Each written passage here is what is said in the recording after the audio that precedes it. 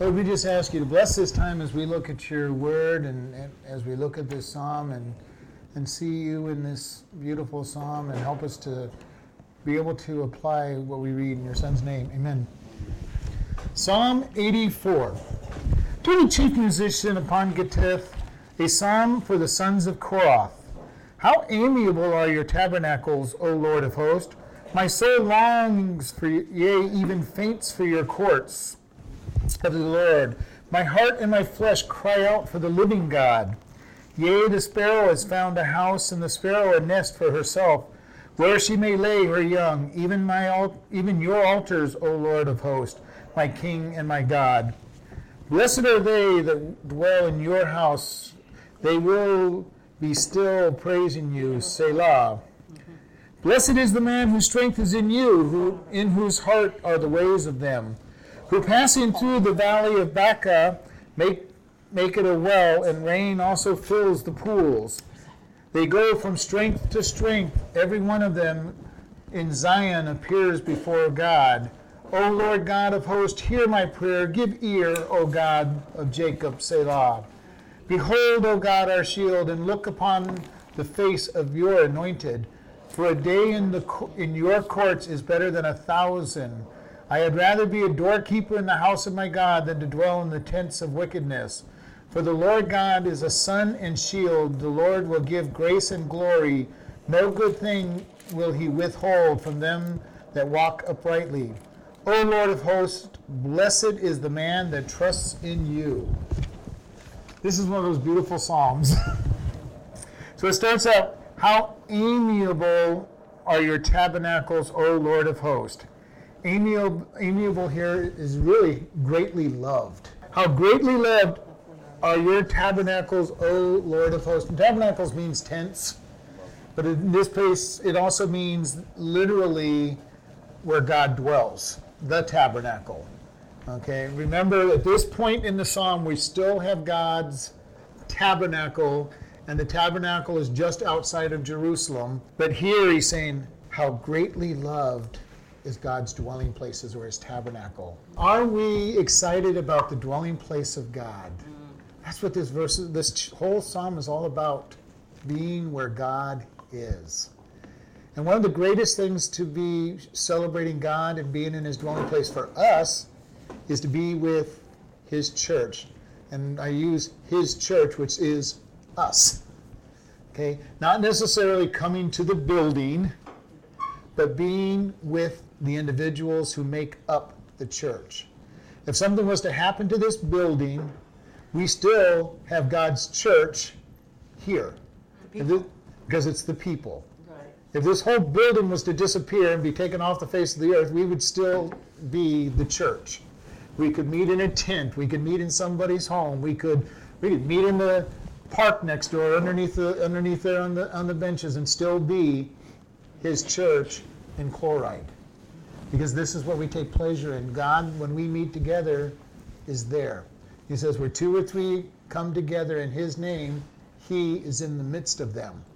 And hopefully you've experienced that. Maybe just getting together with two or three people and talking about God, and you end up being in his presence there. And it says, my soul longs, yea, even faints for the courts of the Lord. My heart and my flesh cry out for the living God. And here he's saying, he longs. The idea, do you long for God? Do you have this great urge to be in his presence, to spend time with him? Whatever that might mean, in the Word, listening to some speaker on the computer or radio or TV, being with his other members of the body. Do you long for that? I love spending time in the Word and being taught. And I just love that. When Sunday morning comes around and Wednesday night and all the other times that Sunday night, Wednesday night, the other Bible studies, I can't wait for those events so that I can be with God's people. I can't wait for the times in the prison when I actually teach, which is now 3 times a week at the prison. I get to teach 8 times a week. And it's great. I love it. I think it's good that you're preaching at I do too. It's fun. no, at the prison. That's neat. It is fun. But do you long for God? Is there a deep desire? And he says, yea, even faint for the courts of the Lord. And this whole idea of fainting means to be accomplished. It means to be desired so greatly. He's waiting to get there. He can't wait to get to God's courts, to be where God is. And remember, for the Jews, he was at the tabernacle. That is where he dwelt. That is where he met with the people. This is where they came to be able to minister, be ministered to. And it says, my heart. This word in the Hebrew literally means the innermost being of who he is. His innermost being. And he says, my flesh cries out for the living God. The question for us as Christians, does our innermost being desire to be with God? Is it our desire to be where he is? It isn't our desire to be with his people. And that comes down to what can keep you from coming to church? What can keep you from coming and being with God's people? Now, there are some legitimate things. Sometimes you have to work. We need money to work. I'm not saying you quit. You don't work just because you can't be at church because of it. But what keeps us from spending the time with God's people to listen to his word? I know some people that if they have a sore ankle, they're not coming to church. If they have a headache, they're not coming to church. There's all kinds of little reasons, but the question is, what can keep us from coming to church? How important is God to us? What can keep us from coming? And I've seen people, like I say, they get a little headache and they don't come to church. One of the things I have found over my years is people will just get up on those little things. I don't say, if you've got pneumonia, get up and go to church, or you have, contagious disease, please don't come to church and give it to everybody. But if you have something really, really small going on, get up, come to church. Most of the time, by the time you get there, it goes away. Because Satan is trying to keep you from coming to the church, and whatever it'll take to keep you from coming, he'll throw at you on Sunday mornings. There are times, and this is something that's also important, there may be a time when it's more important to be with your family than to be at church, as long as it's not a habit. There may be a time when it is important to go out and camp and just be away from everything. There could be a time when it's time to be with your kids and do something. But how often does it happen? Is it every month, every week? And you have to look at that and say, God, what does God want? And just as I said, you may be at work, and that's fine too, as long as you don't skip everything that week. But that's not a problem. That's, again, between each individual. Verse 3, yea, the sparrow has found a house, and the swallow a nest for herself, where she may lay her young. Even your altars, O Lord of hosts, my King and my God. This is kind of an interesting statement. It says the birds have found a dwelling place. And there's really two thoughts on this. God provides for the birds, and it should be equal that we find a place with God at his altar. Another school of thought says, well, the birds would build their nest in any little crevice of the rock altar, and I don't think that's really what it's saying. Some people take it very literally, but we got to this is poetic. Most of the Psalms are poetic. David is desiring, but even in this we think, this is an open tent. The birds fly in and out of that tent into the altar and land on whatever they want. David is kind of jealous of their access to everything there in the tent. Now, are they living in the altar? I doubt it. The altar was burning fire all the time. But they would land on it. They would, we've all seen birds go where they want. If they can fly in, they'll go where they want to go. And I love the one commentator who said, this is showing David's great desire. He wants to have the access to God that these birds are representing. They can fly in and out of that area, and he's saying, they can go the places I can't go. But you think about this, David did not have the access to God that we have. God in the Old Testament was seen in the tabernacle in the Holy of Holies. Once a year, the high priest could go in. But they did not have the access that we have because we are his children and we can call him Father. We have access to God that the Jews never even contemplated, because they never had this idea of a personal God that loved them, because he was a terror almost that stayed in the Holy of Holies. And the priest was the high priest on that once a year was nervous that had he confessed all of his sins, had he given enough sacrifices before he even stepped in with the blood for the children of Israel. It was a great honor to go into the Holy of Holies, but it was also a terrifying thing to go into the Holy of Holies. It talks about that they would tie a rope around the high priest's leg before he went into the Holy of Holies. And the little bells on his bottom of his garment were supposed to keep ringing the whole time, showing that he was walking around and ministering. And if he didn't, they assumed that he was dead. But this idea that David looked at the birds and said, I would love to have their access to God. You know, he's talking about the sparrows going back and forth, sitting on the rocks of the altar, sitting on the tent, sitting on the walls. Maybe even they flew on the door of the tent. Who knows? You know, there's been times when birds have flown into this building on me, so then have to open up the doors and say, go on back out. You know, but here David is saying they have access. They have access to God. Verse 4, blessed are they that dwell in your house. They will be still praising you, Selah. The ones who lived there were the priests at various times. They would come in their sessions and be able to minister at the tabernacle. And they would live for 2 weeks at a time at the tabernacle or more. You think back at somebody like Eli and Samuel, who went to, mother gave him over to God, and he lived the rest of his life at the tabernacle. And can you imagine being around God's presence so fully that you're dwelling with him? We have that option as Christians. Is God so special to you that you feel him all the time with you? We're in a relationship with God. This is what makes Christianity so special. We're not sitting here trying to follow a bunch of rules to please some angry deity who's looking to find some reason to punish us. He loves us so much, he gave his son so that we can be in an intimate relationship with him. Do you remember back when you first got saved?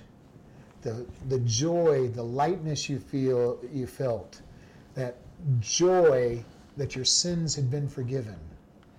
We can have that at all times. All we got to do is keep that relationship with him and keep moving forward with him. Here's David saying, those who get to dwell in your tabernacle, those who get to dwell with you, Father, they will be praising you all the time. This is a fantastic thing. Do you feel that joy around you? We've talked this morning in Ephesians, speaking with psalms and hymns and spiritual songs and bringing joy into our life. Are we praising God? How often do we praise God? There's some people that the only time they will sing a song or praise God is when they come to church. Hopefully that's none of us. Do we praise God? Do we lift him up? We talk in our prayer guide, we have the word acts. Adoration for God. Do we adore him when we come to prayer? Do we confess our sins? Do we give him thanksgiving? Then we give him his supplication. You know, I've always said that word should actually be cats, but it should be confession, adoration, thanksgiving, and supplication.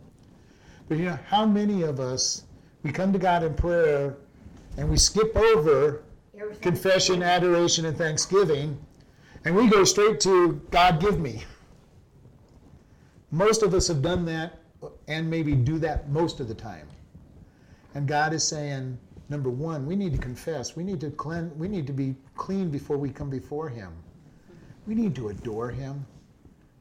God is asking for adoration. David's saying he was longing that he could just spend all of his days in God's presence. He wants to give us things. He doesn't want to just give us our needs, which is what he's promised. He's promised to meet our needs. But there's also times when he wants to give us good things. Just as any of us with our kids wanted our kids to have good things. I think when he gives a good thing, that's we're being really blessed. It's part of the blessing. We don't deserve it. We don't need it. It's just something he gives because he wants to bless us. But here we have David saying, I want to be in your presence, God.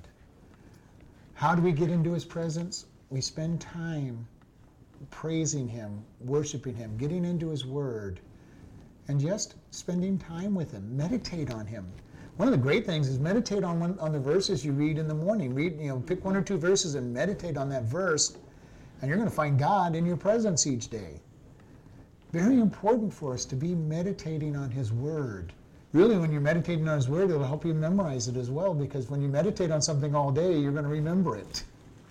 And you just start thinking about it. You pick one verse out of whatever it is that you've read and say, God, what verse do you want me to pay attention to really special today? And meditate on that verse. Think about it. And you're going to see God doing great things in your life because he wants to do great things. If we don't think about God all day and all week, he's not going to be giving us many blessings. Because he's not going to bless disobedience in those people. Now that would be like living with somebody and the only time they come to see you is once a week and ask you for things. Now, you're going to go, oh no, here they come again. But God is saying spend time. But we look at this and say, how much are we feeding our spirit? The Word of God will feed our spirit. And we want our spirit fed. We want to see everything work forward for us. And if we don't feed our spirit, we're starving that spirit and we're not going to be able to hear God's voice. People will go, well, how do I hear God's voice? Start spending time listening to him. I think back in the days when before we had caller ID on our telephones, and you had to answer your telephone to find out who was on the other end. How many times did you know who it was the minute they said hello? Why did you know who? How did you know who it was? You knew their voice. You spent enough time talking to them that you knew their voice. Got the wrong number. But people will say, how do I know the voice of God? You spend time talking with him. You spend time reading his word. You spend time listening to what he says. God is never going to tell you to do something that is against Scripture.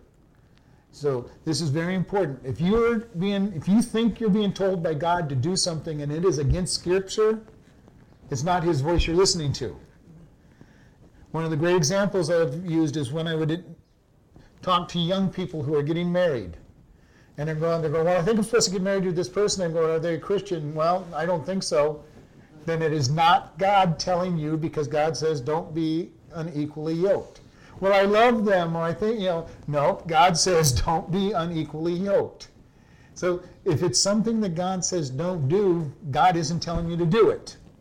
Okay? If somebody goes, well, I think God's telling me to go steal my food because I'm hungry. No, God's not telling you to do that. Okay, it's not something he wants you to do because it's against his principles. So we want to be able to look at that. Listen to his voice. Verse 5, blessed is the man whose strength is in you, in whose heart are the ways of them. Our strength. Is our strength in God? Do we rest in God with a faith rest? This is important for us to understand. How many times do we think we're our own strength and we try to do things our own way? Most of us quite frequently. We go, the old statement is, I've tried everything else, I probably should pray, should not be part of our vocabulary. No. It should be, God, I have this problem, I need this help, please help me. And then we go out and do something. Okay, that prayer is not to stop us from doing anything, but it is a starting point. God, this is the issue I'm facing. This is, help me make the right decisions today. Crucify my flesh so that I can make right decisions today, whatever it might be. But when we get into a situation, we go, God, I need directions. I need help. And then we go out and we start doing things, and God will start, guide us in a very strong way and tell us what to do and what not to do. He doesn't say, sit down, make this prayer, and then do nothing. God, I need money. I'm going to sit on my butt all day until you throw the money in my lap. Won't work. Okay? God will lead you to some way to get money. When I was, before I got the job at the prison, we would say, God, here's your bills, how are you going to pay them? And then I'll get a phone call saying, I need computer work, or I need this, or I need that. And I would go out and earn some money. But God answered those prayers by giving me jobs. I could have gone, well, God, no, God's going to provide me more money. You just keep your job. No, God, and God's going to say, no, I was all set to provide you the money. Happy, blessed is the man whose strength is in God. Whose strength is in God. We're hiding in God. We're resting in Him. He is our provider. He's our defender. It doesn't mean we don't do anything in the process, but He is the one that provides. And it says, whose heart are the ways of them. Is our heart, our innermost being, seeking God? This should be true of the Christians, because why? God dwells in our heart. This morning's Sunday school was on the whole idea of the new covenant, that God would write His laws on our hearts. He would remove the stony heart of the flesh. He would put a fleshly heart in us. And you know what He does when He does that? He not only puts that flesh heart in, He dwells in that heart that He puts there, that innermost being, and says, I'm going to keep my laws in you because I'm dwelling here. I'm dwelling within this heart, and because I'm here, I will crucify the flesh and I will pour out of you all the laws and obedience. One of the greatest things about Christianity is because we're walking with Him, He changes who we are, and we become more like Him because we have been submerged into the Holy Spirit and we have been enveloped by God. And He lives within us and comes out. Many times in this case, because God is brought everywhere we go, the lost can get very convicted just by our presence. Without even saying a word, the lost can be convicted because we're bringing God in the middle of the situation. And I've seen this happen more than once. People will apologize to me for saying something. This has happened long before I was a pastor. They'd use God's name in vain. Oh, I'm sorry. Go, I'm not the one that's being hurt. You're hurting God. But they're convicted because God is in the middle of everything you do. We get things simplified quite often because we bring God in the middle of everything we do. And sometimes people don't do the things they would normally do around other people, because God is convicting them, not because we're speaking and saying things, but we have brought God into the middle of darkness and the light shines forth. And I hope you've probably felt this at times when you come together with a group of Christians, how God's presence and light is there. And people feel that. They may not even know what it is that they're feeling. They just know they just know they're convicted and there's something different about you. And you look and they look at you and say, what's different? Sometimes it really bothers them because they don't understand. Because they don't understand spiritual things. And they're walking around blind, and all of a sudden there's a little light in their situation, and all of a sudden they see things that they're not used to seeing. We see things that people don't see because God is opening our eyes. And here He's saying, blessed is the person whose strength is in you, whose heart is in the ways. Verse 6, who passing through the valley of Baca make it a well, and rain also fills the pools. The valley of Baca, as best we understand it, was a pass that they used to get to Jerusalem. And Baca means weeping. It was a very perilous pass, and it caused exertion. They had to work hard to get through it, and it had perils involved and usually brought weeping. And it says, those who pass through the valley of weeping. This takes us back to Psalm 23, passing through the shadow of the valley of death. We pass through these things because they have no power over us when we're following God. Has there been times in your life when you've gone through something that you get to the end of it and you kind of go, you just walk through it and you look back and say, wow, that was a pretty rough point in my life, but you didn't know it? We pass through these troubles, through these things, because our eyes are on God. And he's walking with us. The old poem, Footprints in the Sand, where the guy looks back and says, you know, God, you said you'd always be with me. Why is there places with one set? Because that's when I was carrying you. Mm-hmm. And when he's carrying us, we don't see the hard times as much, because he's right there. He's protecting. He is lifting us up. And there's many times in my lifetime when I've looked at things and go, wow, I haven't been through any problems in the last whatever period of time. And you kind of look, and you start thinking about it and go, yes, I did. This happened, this happened, this happened. But if our eyes are focused on God and we're trying to make the decisions for God, a lot of times we don't see the problems. And as I've said many times, sometimes we get knocked around because we're looking at the problems and they're not even really big problems when you get enough distance between you. You look back and say, man, I got thrown for a loop and there was nothing. Nothing really happened, and I got tossed all over the place. Why? Because my eyes weren't on God. I was I wasn't hiding in God's power and his fortress, and I got blown around by the storms. When we are hiding in God, we're dwelling in him as a strong refuge, and the winds blow, they don't affect a strong fortress. In this building here with all this brick, we could be protected from major storms. We could be protected from storms that would tear a lot of the houses down in this area, because they're not very well built for a lot of them. This is the way God is.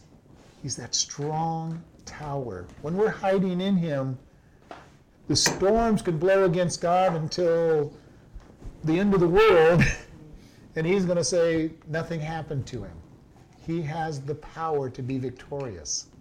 And he's saying, just hide in me. Hide in me. And this is what we were talking about this morning. How often do we just walk outside of God without any armor, without any protection, saying, I can do this?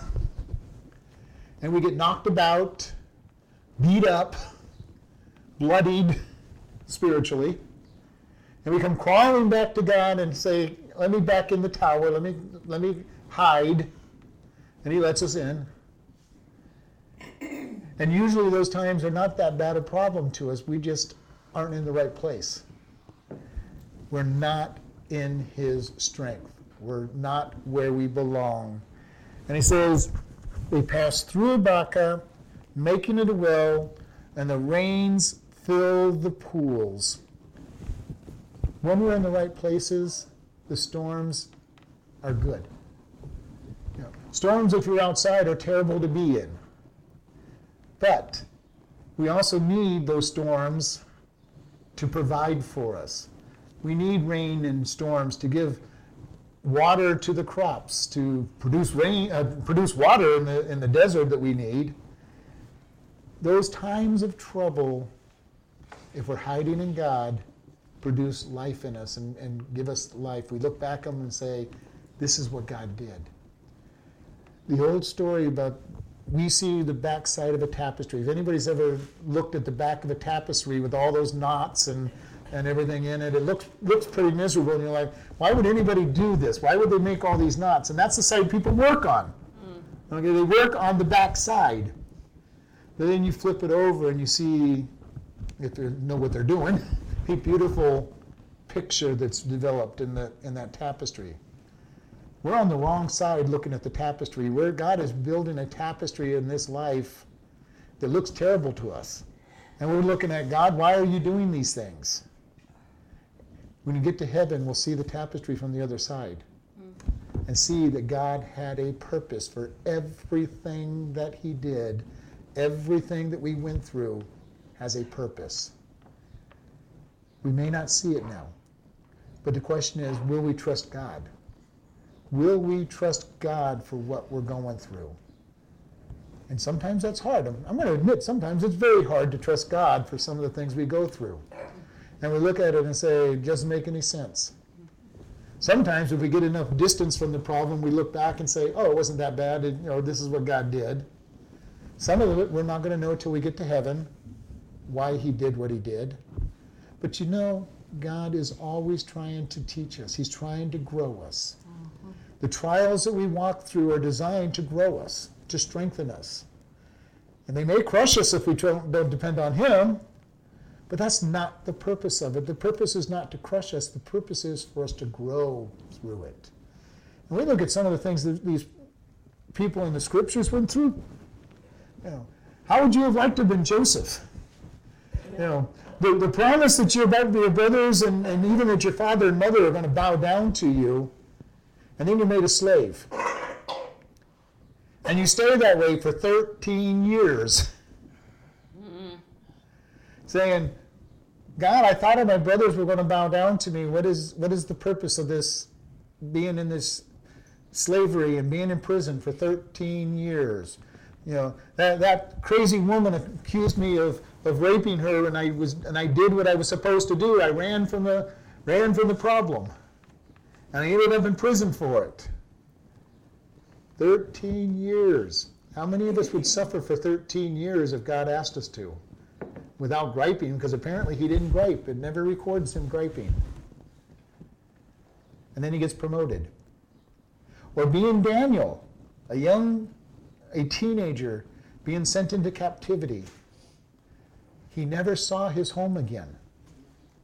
He never went back to Israel. As far as we know, he died in the service of the king. Would we be able to give our life as a permanent way for him to do whatever he wanted us to do, taking us away from family? This is what we look at. How strong are we relating to God? Will we let him go? Verse 7, they go from strength to strength. Every one of them in Zion appears before God. This is the wanderers going through that hard time. They go from strength to strength. And what would happen? David's picturing this event. 3 times a year, every male had to go to the temple to sacrifice. And it became almost a party attitude. The further ones left, they started with just a handful of people from their town. The closer they got to Jerusalem, the more people were on the road. They would get stronger and stronger. And they would get to Jerusalem, or Zion. Remember, Zion is another name for Jerusalem. And everybody who went to Jerusalem ended up at the tabernacle to be before God, because that's where they were headed. For the feast, there was a sacrifice that had to be made. Every single person had to end up at the temple to appear before God. And he's saying, they all go back. They all go and they appear before God. Thankfully, we get to appear before God even easier. All we have to do is call on him. In Hebrews, it says that we have access to God. Do you realize how special that is? The Jews did not have access to God. All the other religions really don't have access to God unless they perform whatever it is that they need to perform to do it. The specialness of having that access to God is something that most religions do not have. Christians have a relationship with God. We have access to God. We can go to him without performing a whole bunch of rituals. If you watch some of these shows and people that have to go through so many different steps to be able to appear before their God, have to give so much money and so much offering of grains and meats or whatever it is they have to do, say so many things to get there, say all these ritualistic activities. We just get to appear before him and speak to him. And as a matter of fact, we're told, do not use vain repetition as the Gentiles do. And if you listen to it, the Hindus have to pronounce their particular prayers to get access to God. The Muslims, when they pray, it's been interesting as I've watched the Muslims pray on their Friday prayers. They all say exactly the same words. They are not really talking to Allah, their God. They're performing ritualistic prayers, hoping that it will please him enough for them to be blessed, and not even knowing if it will. And we get to come to God and make our request without all of this ritual that's involved in all these different places. All God is asking is confess your sins and come before him. This is so special for us. Verse 8, O Lord God of the host, hear my prayer. Give ear, O God of Jacob, Selah. So he's begging him, God, hear. And that first hear in this is to hear and obey. And the second one, it says, to give ear means hearken. Just listen. How many times do we want God just to listen? Hopefully we want to have him listen and answer. But it's so special that we just want him to listen. Just to listen to our call, knowing that he's listening. If we forget to confess our sins, sometimes it feels like all we're doing is talking to ourselves, and our prayers are not going any higher than the ceiling.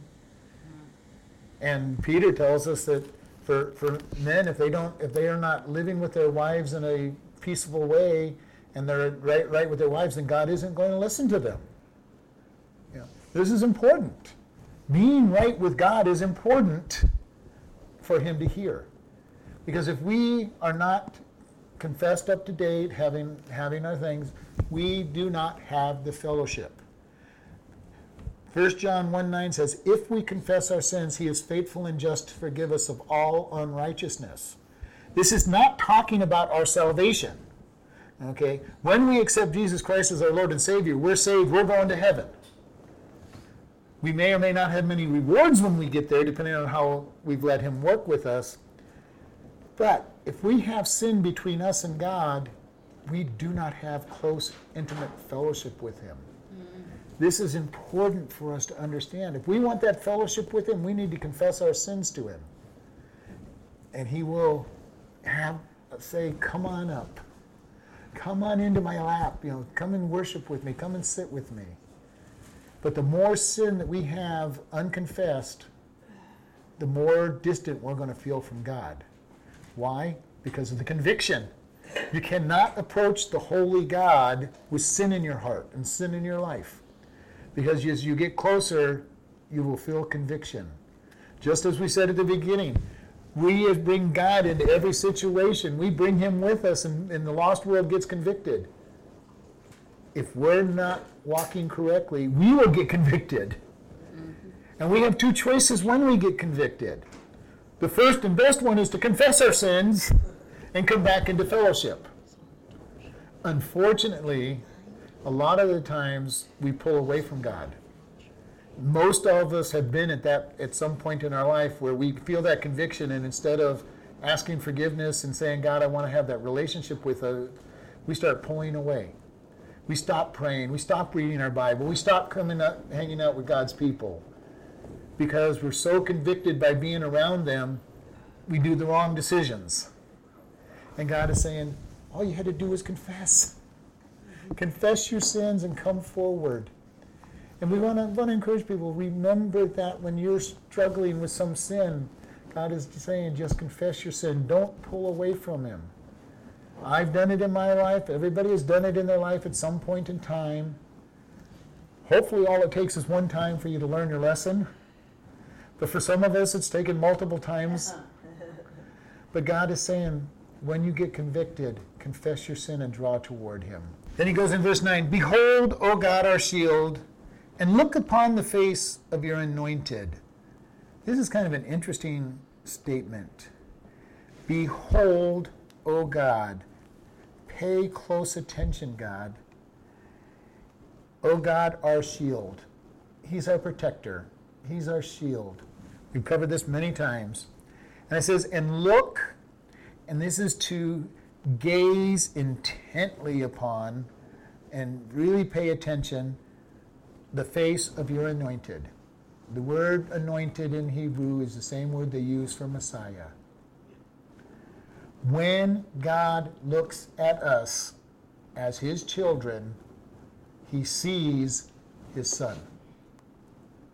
Because we are clothed in the righteousness of Christ. So when God looks at us, what he sees is Jesus. Doesn't matter what we've done, he sees his Son. Why? Because the very first step of the salvation is that he justifies us. He declares us perfect. And then from that point on, when he looks at us, he sees Jesus. Now we know that we need to be sanctified and all that other stuff that goes on, but he looks at us and he sees the face of his Son. I kind of joke about it, but most of us sin multiple times, probably every minute, much less every hour. It's very hard. How many times when we're in church do we get this random thought coming across our brain that is from left field, which is an attack from Satan in most cases, but the question is, do we dwell on it in the middle of that, or do we cast it aside saying, well, that's not from me? But how easy is it when you sit down to read your Bible for your mind to wander into some really weird thoughts sometimes? How often do we get ready to read our Bible and we get our attention onto something totally different and get totally distracted and not read the Bible? All of these things, when we decide to follow God, Satan is going to try to stop us. And when I say Satan, remember, I'm not saying Satan. None of us here are probably deserving the attention of Satan directly. But there's plenty of demons out there that he has assigned to every single place to say, stop these Christians from trying to walk with God. Get a phone call. How many times we get a phone call just as we're sitting down to say our prayers, or to read our Bible, or go to church, or whatever it is, and the phone rings?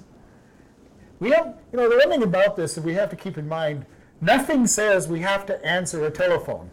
Especially nowadays when we have an answering machines that can answer the telephone for us while we're ready to serve God and then come back. Can't wait for a few minutes while we finish serving God. So we want to keep this in mind.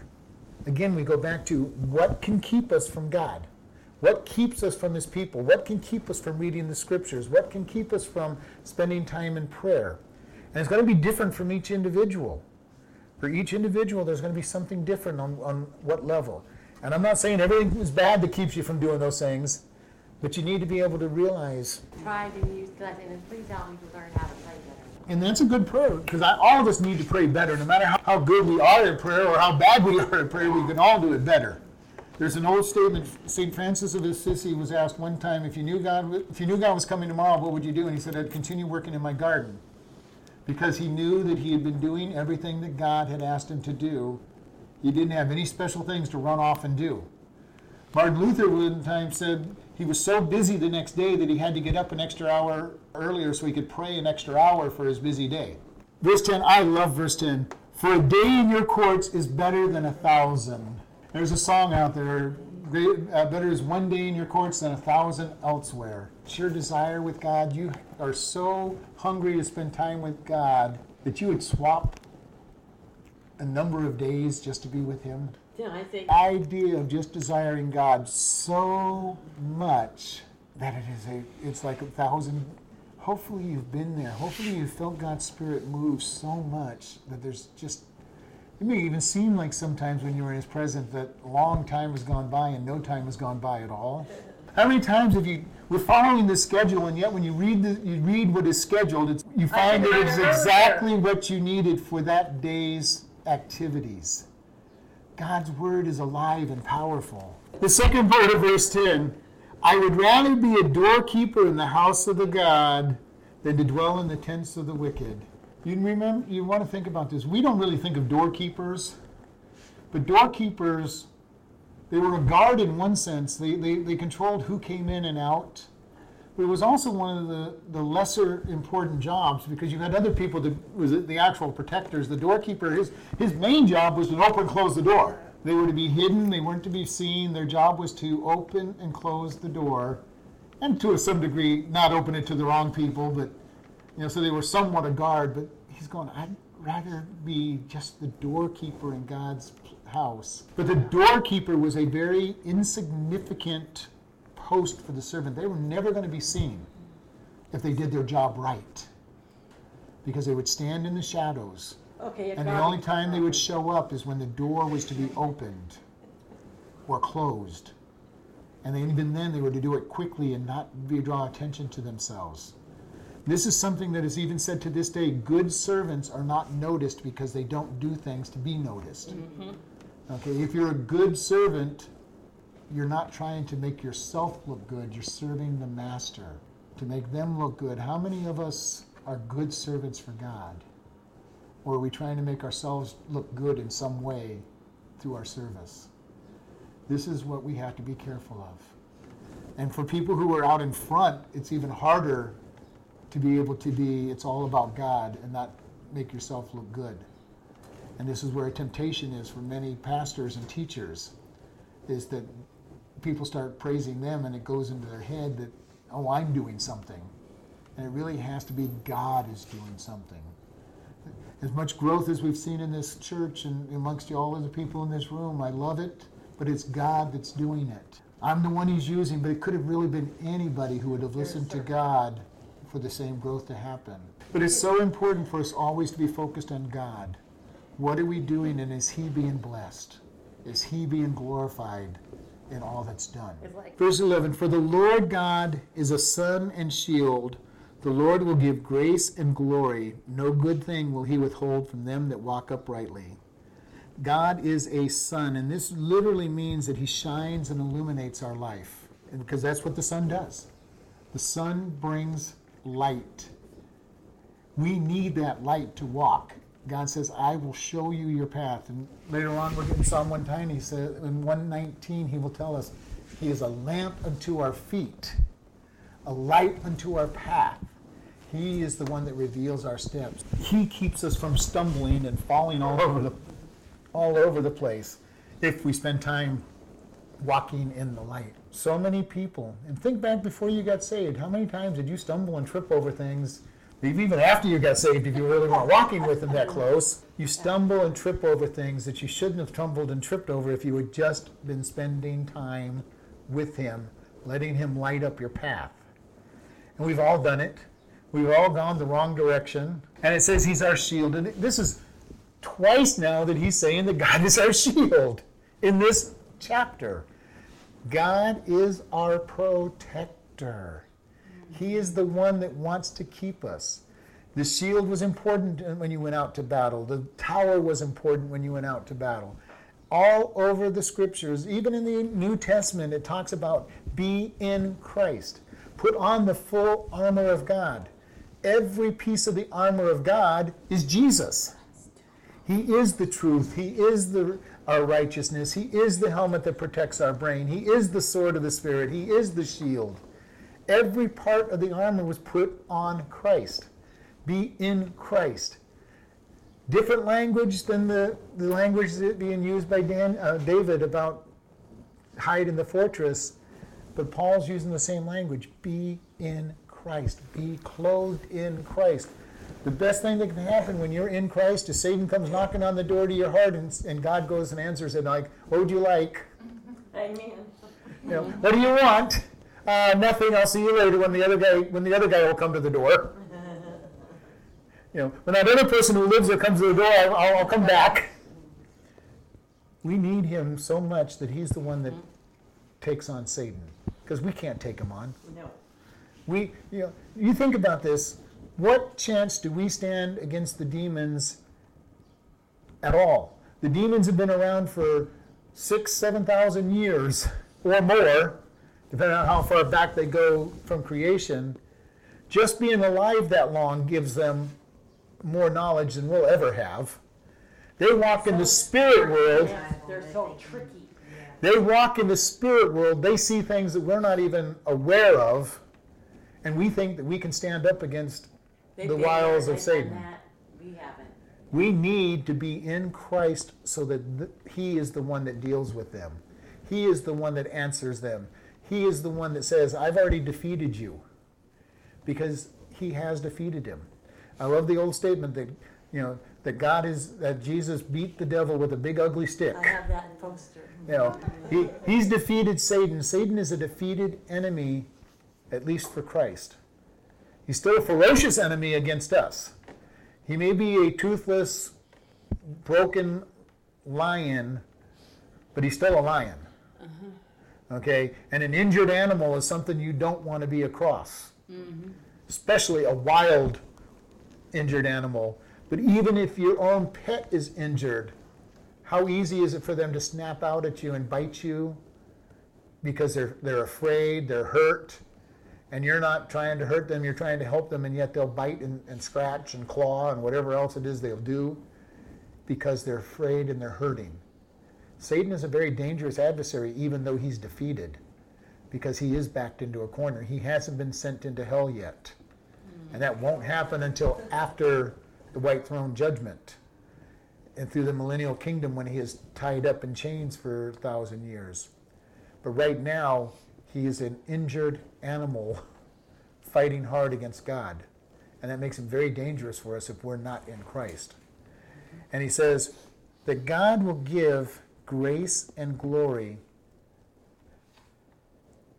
and he will not withhold any good thing from those that walk upright. God wants to give us good things. Wants to. He desires to. As any good parent would, he wants us to have good things. He's not going to give us so many things that we get spoiled. He's not going to give us so many things that we turn away from him. But he wants to give us good. We need to grab hold of that. Too many people believe that God is a stingy, mean-spirited person in our life that says, well, maybe I'll give you this little eyedropper of water, give you just enough to survive. No, he's wanting to dump the blessings on us. But unfortunately, what happens when people get blessed so often? They become complacent. They become complacent and they walk away from God. You serve God, you get blessings, and you get these financial blessings, and you start buying the toys that blessings bring. You buy the quads and the RVs and the boats, and you take the trips, and you start forgetting God. And because you need to play with your toys, you drift away from God. You know how many people I've seen that got blessed by God and bought their toys, and then the next thing you know, they hardly spend any time with God? Because the toys become a god to them. They've got to use those toys. And I understand that idea. If I had the toys, I'd want to use them. Where would you have the time? Well, I wouldn't have the It's like Philippians 2:5. It says your attitude should be the same as that of Jesus Christ. Yep. But I've told people I love to travel. I would love to have an RV and just spend time traveling, going wherever I want. It'll never happen because I'm too devoted to church. I could not be away for months at a time from the church that God has called me to. And I couldn't even do it even before I was a pastor. I just couldn't see taking that much time. So hopefully when I get to heaven, God will let me travel. So that would be a heart's content there.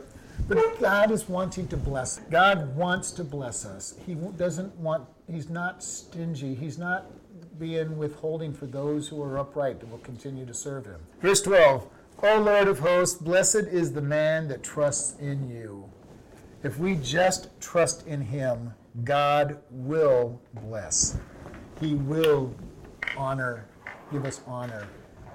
There's a scripture that says that the man that walks with God will stand before kings. You know how many people I know that have actually stood before kings? I actually know people who have gone and stood before premiers and kings and leaders. And I've read a lot more stories where people have. God will lift us up in ways that we don't even expect if we'll stand for him in front of them. Because God wants his name exalted. And we will stand before rulers. And he told the disciples, don't worry about what you will say when you're called to give account, because the Holy Spirit will fill our mouths. And we just need to learn. If we can't be sharing the gospel with the individuals in our world, we're not going to be called to share the gospel with the authorities. How many times are we intimidated to talk to a friend, a neighbor, somebody that we're standing in line with at the grocery store? If we can't talk to those people, God's not going to put us in front of magistrates and leaders. because he can't trust us to do it to the small. Those who are faithful in the small will get more given to them. We are faithful in the small things, and he'll give us greater and greater. And that is in all areas of our life. Do we use our talents? Do we lift God up? Is he glorified by what we do? We need to be able to be faithful. Faithfully open our mouth and share the gospel. Learn how to share the gospel. Find out how to share with people. Talk to people. Because God needs, or doesn't need, but uses our voice to bring the gospel. And that's a privilege we get.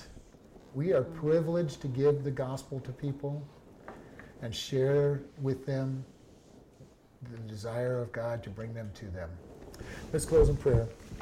Lord, we just thank you for this day. We thank you for the opportunity that you love us so much, that you want to give us blessings, that you want to be our fortress, you want to be our shield, you want to be our strength. And that all you ask is that we allow you to lead and guide, and that we humble ourselves and allow you to be the one that goes forward with us. And we just thank you in Jesus' name. Amen.